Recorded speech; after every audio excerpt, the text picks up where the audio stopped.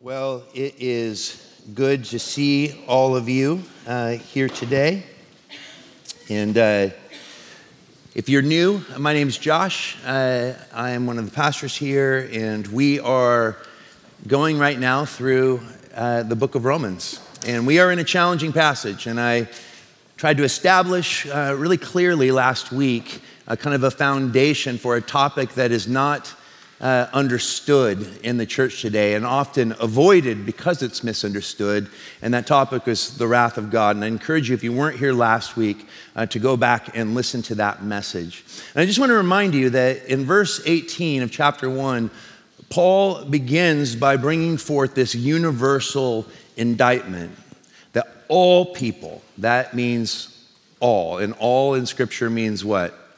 All people stand condemned under the wrath of God. This is an incredible statement. It's a heading that Paul is going to establish, and what he's going to do is he's going to dig in from multiple angles to bring us to a deeper understanding of our need. It's what Paul Zoll in his book on grace and practice refers to a need for low anthropology, that the church needs to grab a hold of that reformed vision of total depravity. And total depravity was not a doctrine that was shaped by a particular sect of Christianity 500 years ago. Total depravity is a doctrine that's found throughout the entirety of Scripture. And all it means is this, is that you and I are made in the image of God, and that sin, that is humanity's rebellion against God's rule and rejection of His grace, means that sin has entered in and infiltrated every arena of human existence. So that the image is still there doesn't mean that there's nothing that you can do that's good. It just means that everything you do is mixture. And that mixture has actually rendered us impotent in our ability to save ourselves. And so what Paul is going to do is he's going to go through different categories of human existence under this reality of sin. All have fallen short of the glory of God. And he's not going to leave any stone unexplored. He's going to turn over every rock and show us every facet of this reality of how sin has infiltrated our existence. And this is what happens when the creature replaces the truth of God for a lie and worships and serves the creature rather than the Creator. And so Paul wants us to understand what the wrath of God is. And he says that the wrath of God is already revealed from heaven. Now, Scripture is clear that we believe an Orthodox vision is that Jesus Christ was resurrected from the dead in the flesh, and that in his resurrection state revealed himself to his disciples, and that after 40 days of teaching his disciples about the coming kingdom and the promise of the Holy Spirit, that he ascended to the right hand of the Father, and that we have found ourselves in this peculiar age, it's called the age of grace, in which God is through the church continuing his great redemptive purposes. He is seeking and saving that which is lost, which is humanity, through the conduits of you and I as born-again, redeemed believers. But there will be a day when the age of grace comes to its close, and we are told that Jesus will return in the flesh, and that he will come to establish a new heavens and new earth, and that there will be a final judgment, and every person, past, present, and future, will give an account to God. And it is those who are found in Christ, who have put their trust in him, not in their works, that will find themselves saved. But Paul says that wrath is already being played out. And what does that look like? And so I stated last week, as Bart brilliantly established in his commentary on Romans, that the wrath of God is simply the righteousness of God apart from or without Christ. In other words, we just sang it in this song. What is God called in Scripture? We're told it's a terrible thing to fall into the hands of the living God, because our God is a what? A consuming fire. Again and again, it says no person could stand in the presence of God and live. And the way I like to say it is, imagine this. We benefit from the sun, but if you were to be too close to the sun, you would be burned up. And the reality is that Jesus is like this covering that allows us to be in proximity to God in a unique way. It's a restoration of relationship that allows us to be in the presence of God without being consumed by that presence. We often think of hell as the absence of God, being put out of the presence of God, as it says in the letters to the Thessalonians. But that word presence is actually a relational word. It's you are no longer in relationship with God, but it is not the absence of his presence. It is his full presence without the possibility of relationship. And this is what will make hell hell. It's not God's absence, it's his presence. And for us who are found in Christ, his fire cleanses and purifies. For those that do not have Christ or reject God's answer to our dilemma, which is sin, then his consuming fire is that, it's consuming. And I think that this is something that's important for us to understand, because how do we see wrath being played out today? Well, wrath is not an attribute of God. Wrath is his attribute of love violated. It is the attribute of his holiness violated, because it's not just his love violated, it's also his justice. And when we see injustice in the world, we want justice. The problem is that we're very selective in where we want justice. We want justice in that person over there, but we often are incapable of seeing that we ourselves are just as fundamentally deserving of retribution as the person that well, I'm not Hitler. No, but you're a human. And Paul says, here's the basic premise of the text. And I just want to be an encouragement. I want to humbly come before you and tell you that you suck so bad, so much more than you think you do. My dad actually said to me, I go, Dad, do you believe in hell? He goes, I totally believe in hell. And I go, really? I go, why do you believe in hell? And he goes, because I know so many people that need to go there. And I go, what about you? And he goes, not me. He goes, I've always been a good person. I'm like, what? Like, what about your absence in my life? Incapable of really playing with it. And this is the tendency for all of us.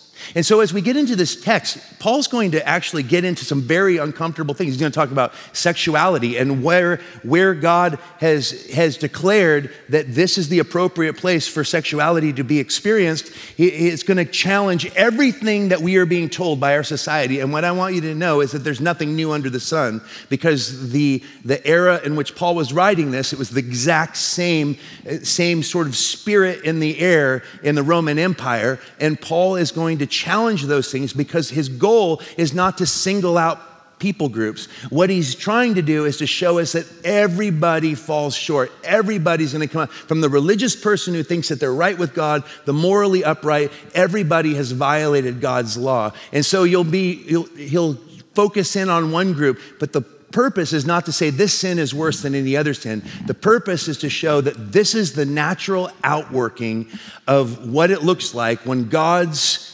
people, when humanity exchanges the truth of God for a lie and we place ourselves upon the throne that only God should be on, is that the moment we begin to define for ourselves what is right and what is wrong, the moment we begin to define our own morality, is the moment we make an absolute mess and disaster of God's creation. And ultimately, it's still his, whether you want to recognize it or not. This is why it says every knee shall bow to King Jesus. Whether you want to accept him as Lord or not, there will be a day when you will have to recognize that he is.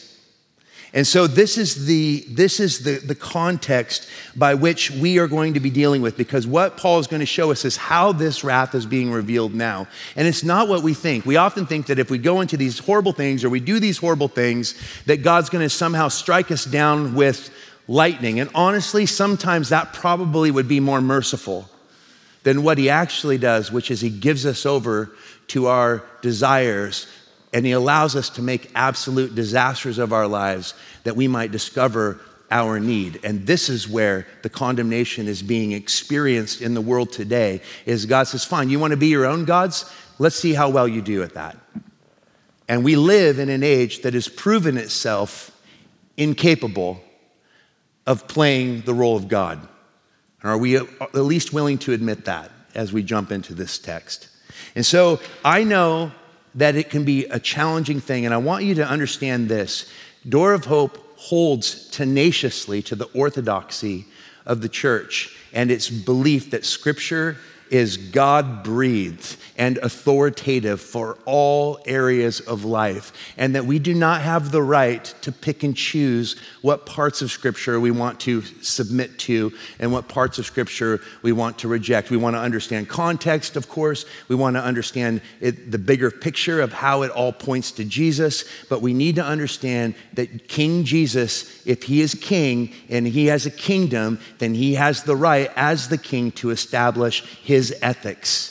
And we can either submit to that or we can be crushed by the consequences of playing out the role of God for ourselves. And that's what we need to understand. We can recognize that the Scriptures are difficult, but we never have the right to apologize for the Scriptures, because if we believe that the gospel and the gospel alone can set us free, then why would we apologize for the difficulty of how it challenges the norms of society, because society has not proven itself capable of giving us the peace that we're all looking for? Can we agree with that?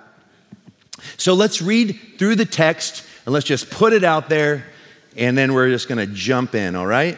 Okay, here we go. And since they did not see it fit to acknowledge God, God gave them up. There's the first time he says it. When God gives up. What a horrible thing to even declare. I started the wrong one. Therefore, God gave them up in the lust of their hearts, verse 24, to impurity, to the dishonoring of their bodies among themselves. Verse 25, because they exchanged the truth about God for a lie and worshiped and served the creature rather than the Creator, who is blessed forever. Amen.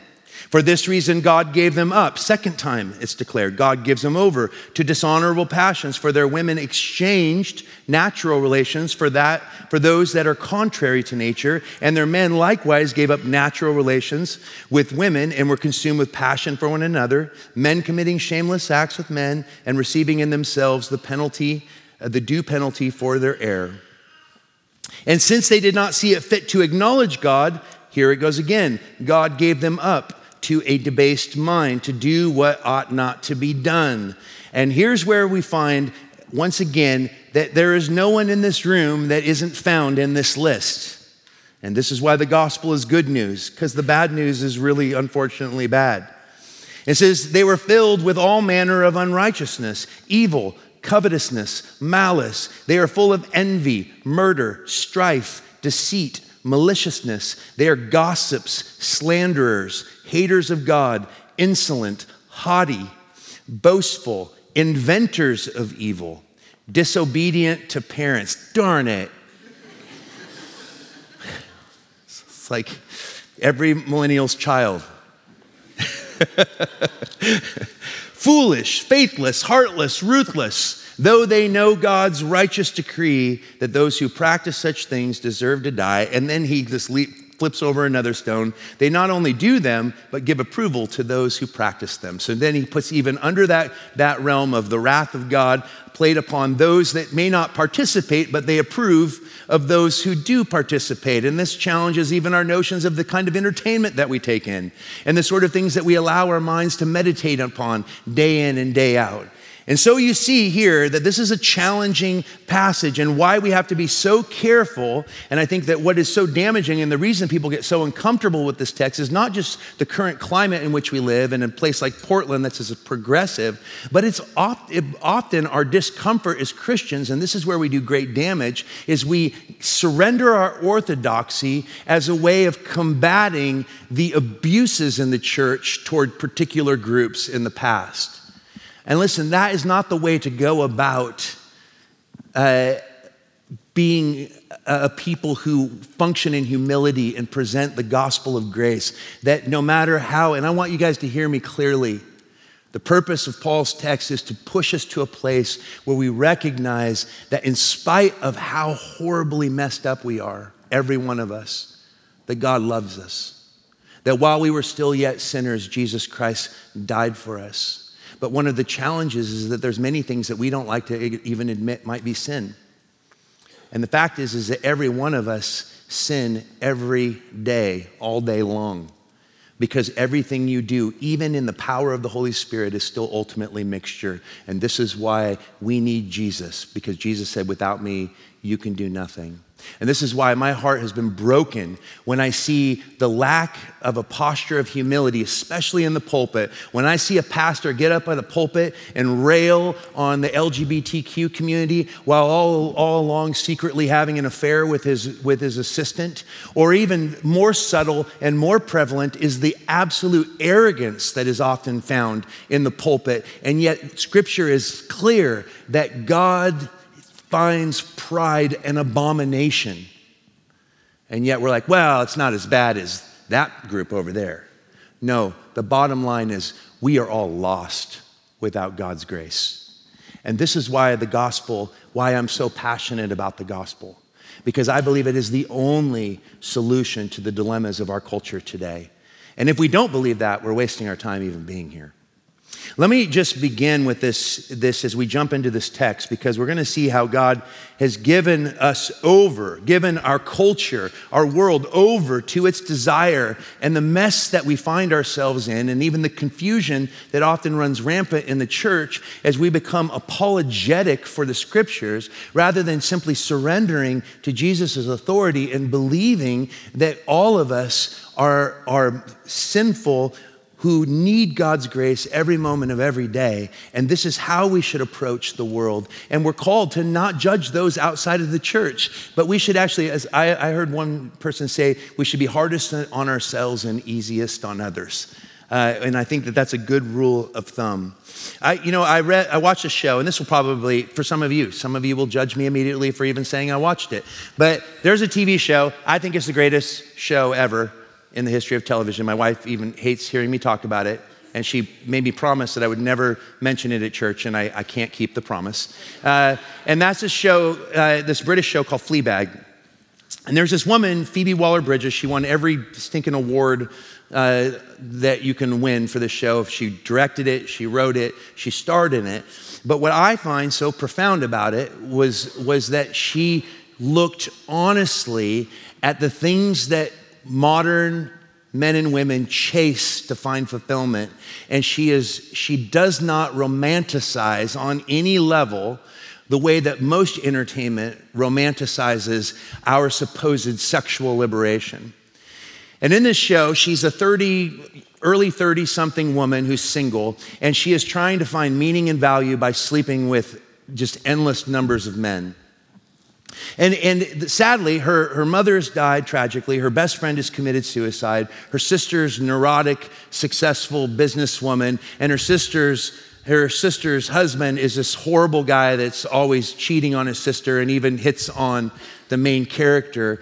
And she is just this mess, but you can't help but love her. She does this thing through the whole show where she breaks the fourth wall, and she's constantly letting you into her thoughts. And in the first season, there's one line where she says, I have a horrible feeling I am greedy, perverted, selfish, apathetic, cynical, depraved, morally bankrupt woman who can't even call herself a feminist. I'm like, this is a comedy, by the way.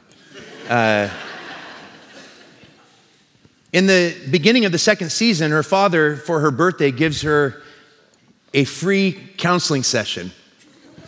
He pays for her to go to counseling, and she goes to the counselor, and the counselor says, so why do you think your father suggested you come to counseling?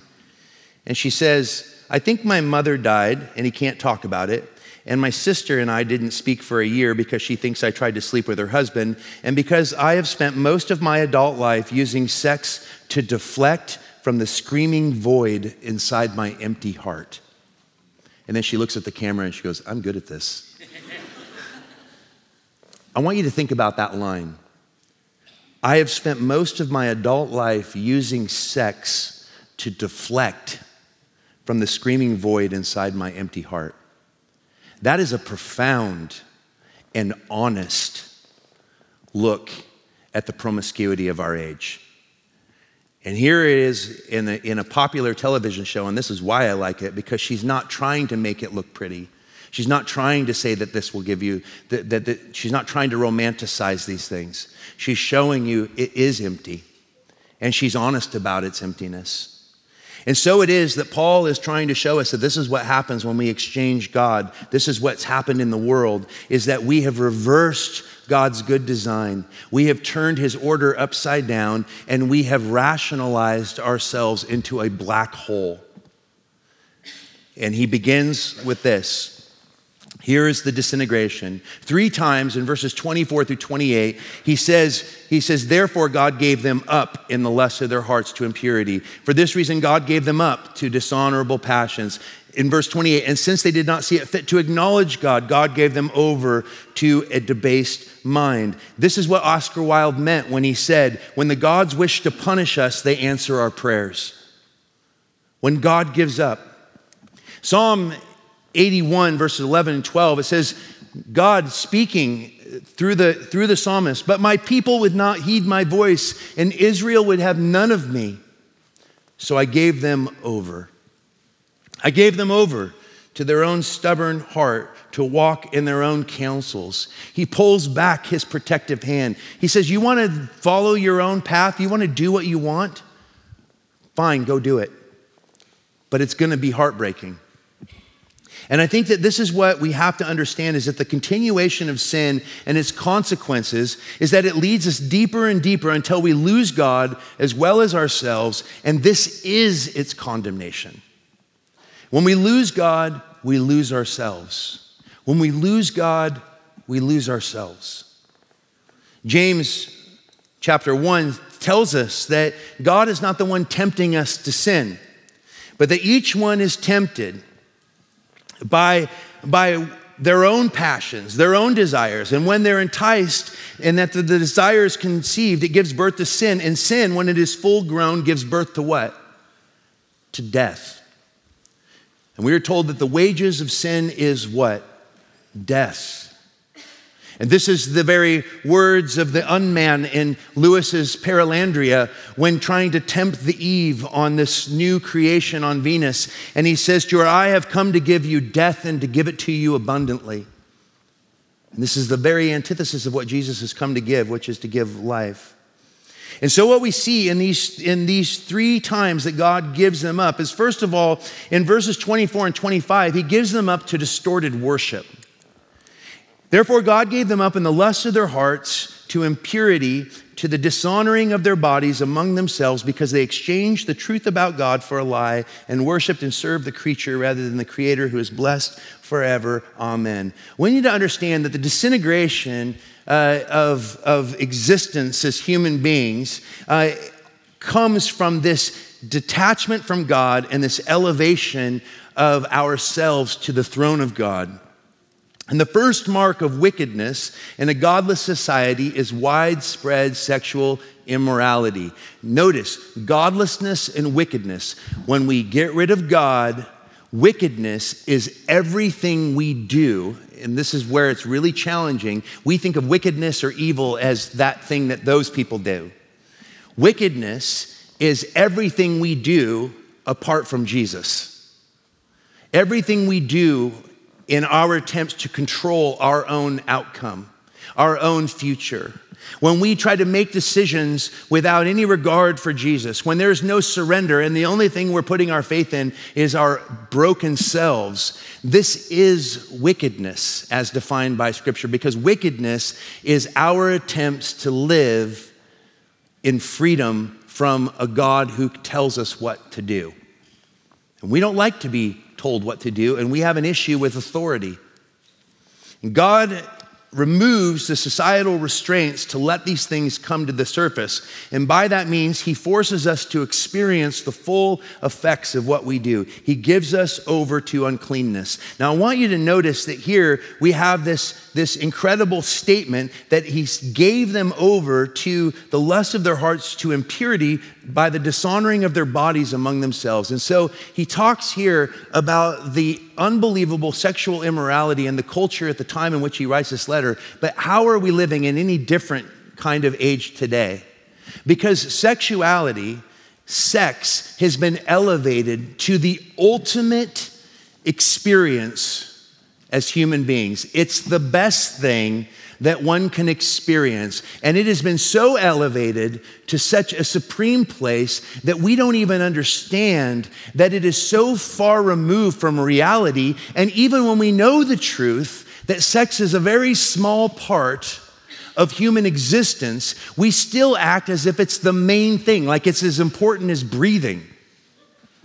And see, this is fundamentally problematic because what it does is it creates a belief system that our culture has bought into that says that I cannot be a satisfied, complete human being unless I have sex. And so it diminishes the power of and the dignity of singleness. It diminishes the challenge that Paul puts upon the church. He says, I wish you were all like me, single, so that you would be completely devoted to Jesus. We forget that if it's true that a person cannot be complete unless they are actually experiencing sex, then we forget that Jesus, who is the most complete, fulfilled human being who has ever lived, was single. Unless you're gonna believe some false story called the Da Vinci Code, which I'm pretty sure is not based in any sort of historical knowledge base, and yet people bought into it, hook, line, and sinker, because we want to believe that Jesus is imperfect because then we don't have to hold to his silly, archaic morality. And here's the thing, is that what has our society's sexual liberation even given us? Darcy and I came to faith later in life, me at 27, her at 32, and we carry in our lives the baggage and the wounds and the heartbreak of promiscuity. My high school years were spent just chasing girls. I just wanted to sleep with as many people as possible. I wanted to be a rock star. I was selfish. And what did it land me? 18 years old, 2 girls, 2 different one-night stands that both got pregnant and ended up getting abortions. How is that beneficial? How has that led to any sort of enriching of my life? How is that, it's the false belief that if we can sleep around, we'll somehow become good lovers? That's a false dichotomy too, because every person in their life is gonna experience some sort of sexual dysfunction as well. That's even hard to admit, isn't it? Because we believe that this is the ultimate experience. Why do we not recognize the absolute objectification of women in the pornography industry? And yet it's the greatest blight, I believe, against feminism.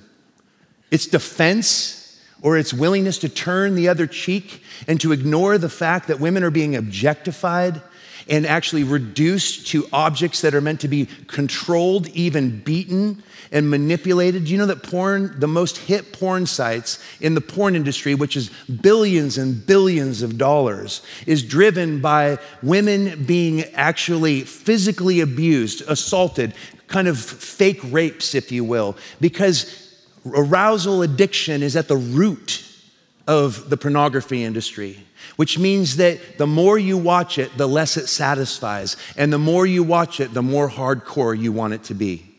All you need to watch is a powerful TED Talk called The Demise of Guys. And he argued the reason that men are failing in every arena of life right now and falling behind women in school and are more and more dysfunctional in their relationships is because of rampant pornography. Our boys are being introduced to this at 11 years old or younger. Our girls are being introduced to this now at the same age. There is no distinction any longer. And see, this is the kind of thing that we need to understand. And so it is that we all of a sudden feel uncomfortable saying that the best possible path for human sexuality is within the confines of one man, one woman in marriage, and that sex is not the essence of what it means to be a human being. We are all sexual. We all need intimacy, but intimacy is far more than the act of sex. And yet, we have bought into the lie, and now we're uncomfortable with addressing the absolute disaster that it is making in the church.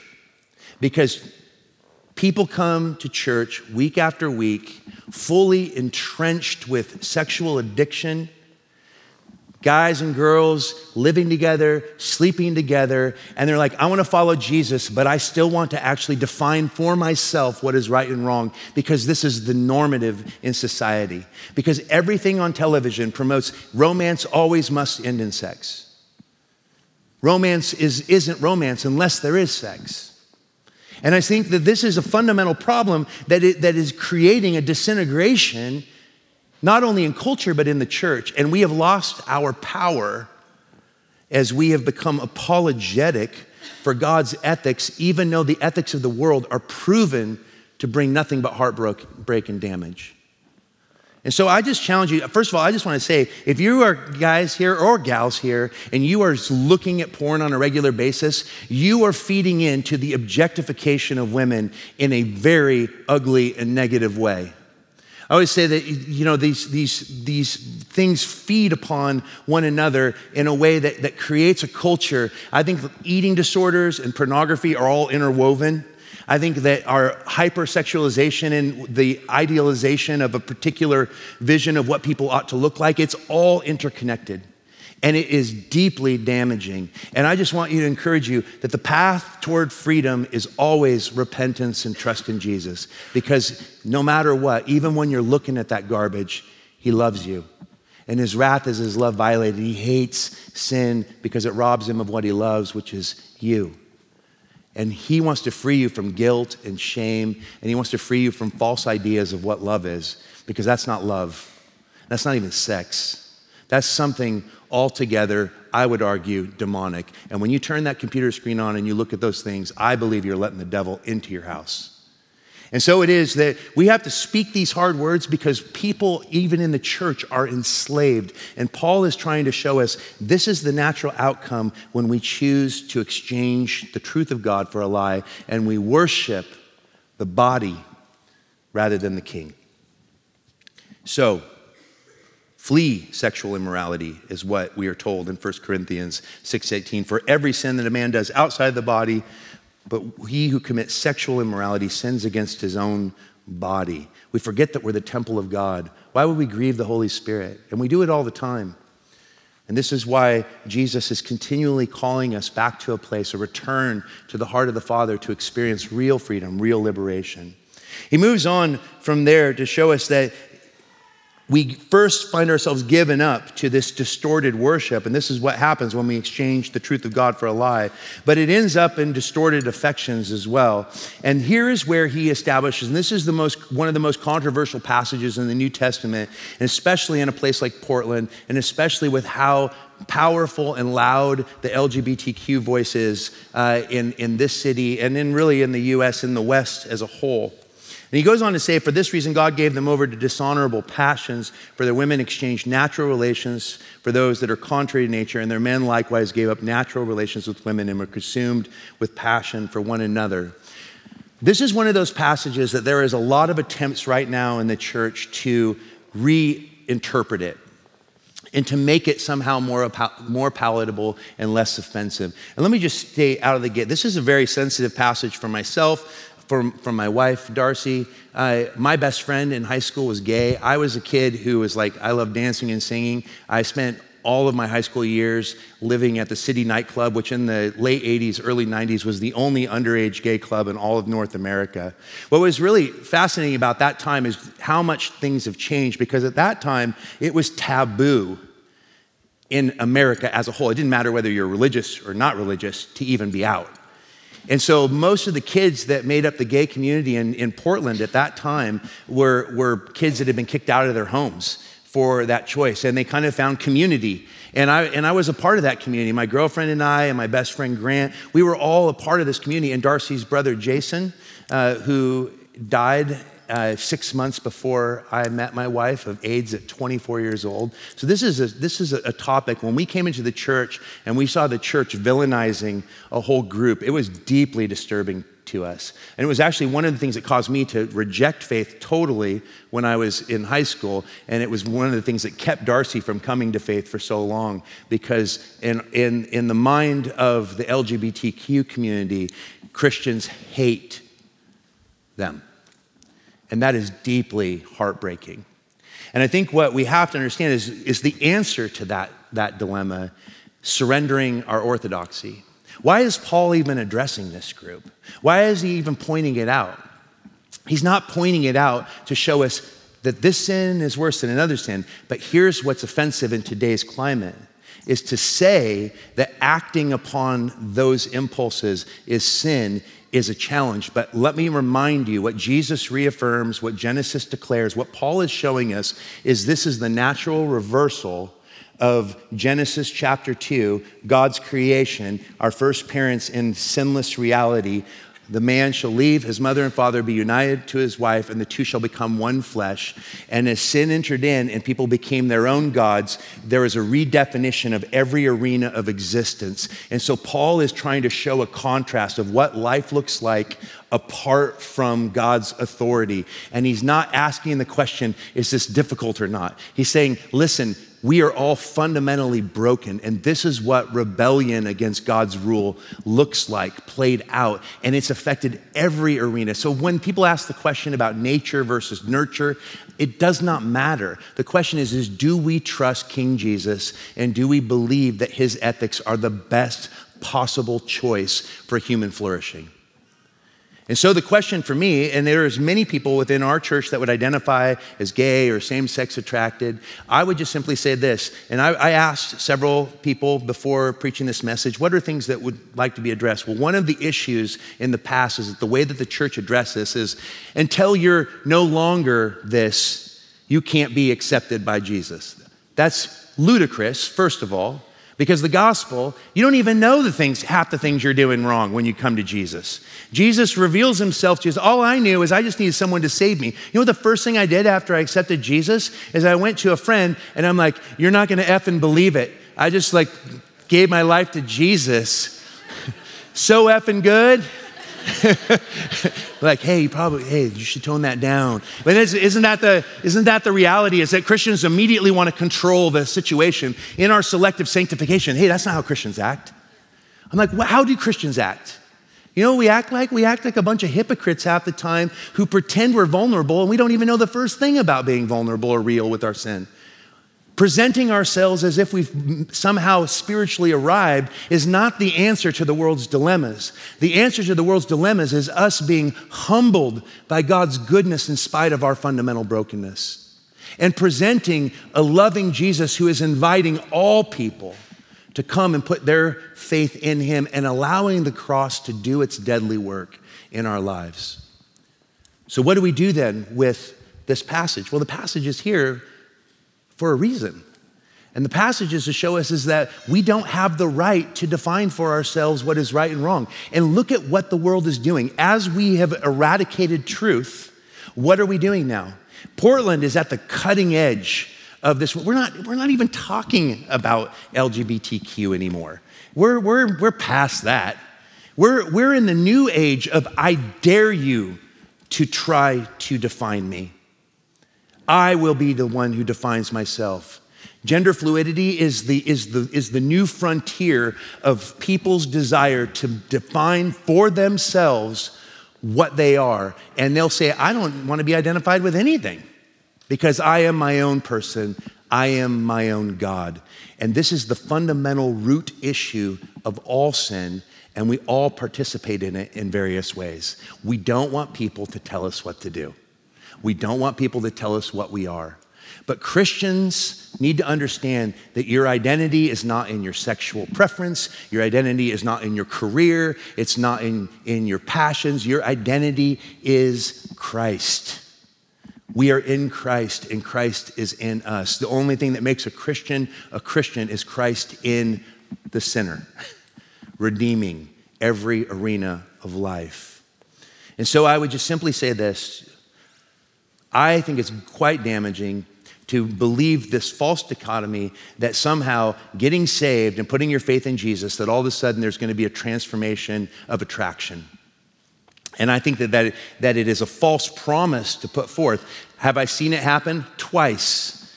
In all of my years of ministering to people who are same-sex attracted, I've only seen one person, one or two people that have actually had a change in affections and attraction. And I would just simply say this, well, what can I do then? And I would just say, follow Jesus. Give your life to Jesus. Trust him. His way, his path, no matter how hard it is still better than choosing your own path and defining for yourself right and wrong, and make your identity in him, not in your preferences.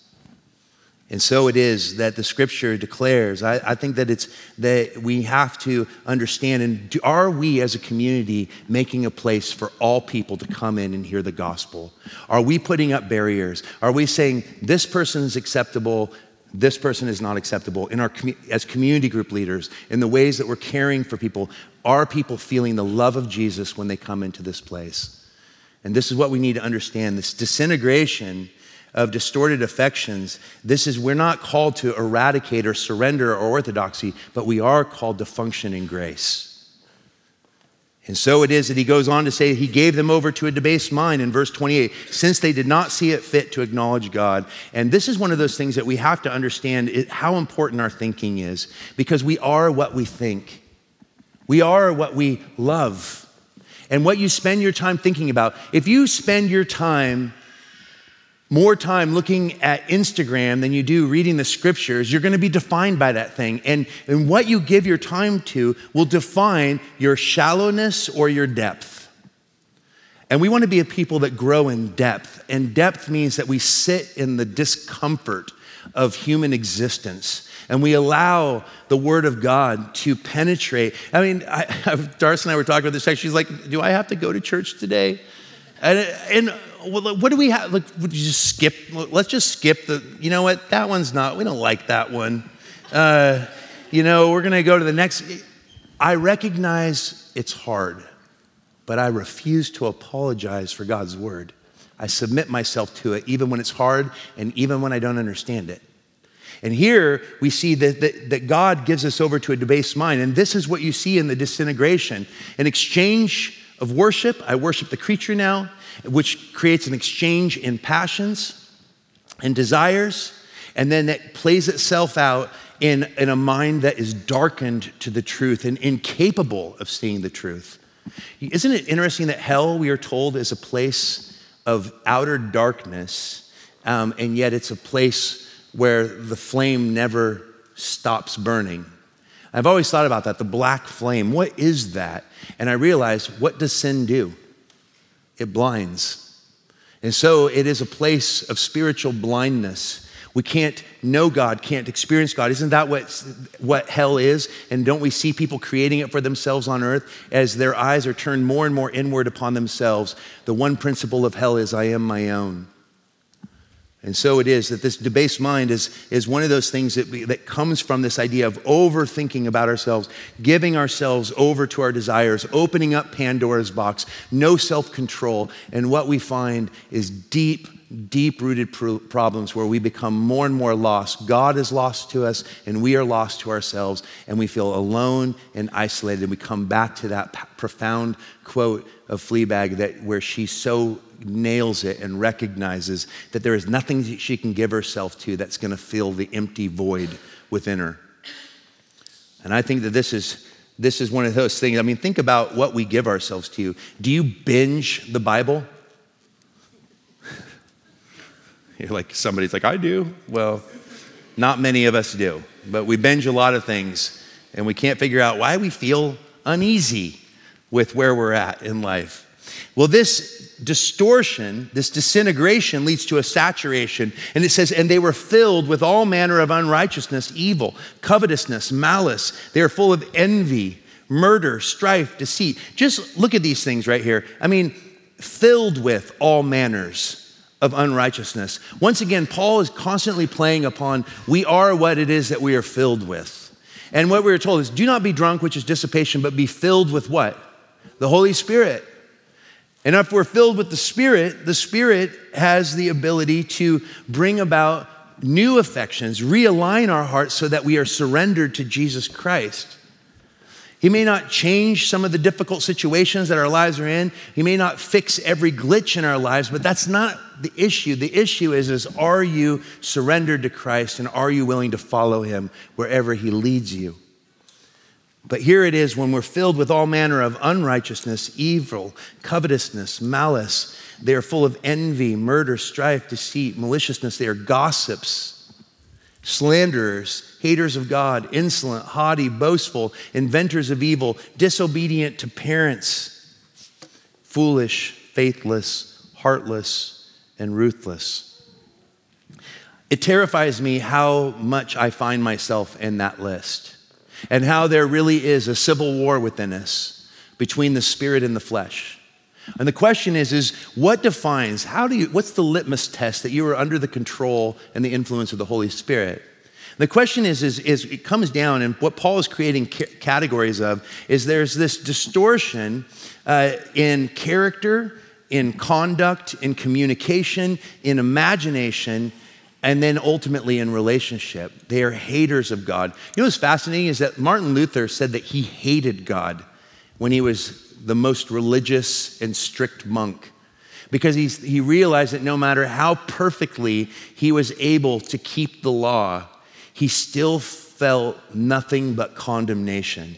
And it wasn't until he realized that righteousness was something that comes from Jesus, not from his own effort, that he found a freedom and a new ability to love God, because the love of God is poured out in our hearts by the Spirit. But if we are filled with the world and we give ourselves to everything that the world is preaching, and why would we trust fallen minds whose foolish hearts are darkened, who are professing to be wise but have become fools?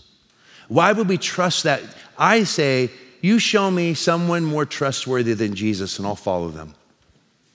And I would just simply ask you the question of what are you putting your hope in? What's your identity? Is your identity in your sexual preference? Is your identity in your politics? What is your identity in? Because your identity is in Christ Jesus.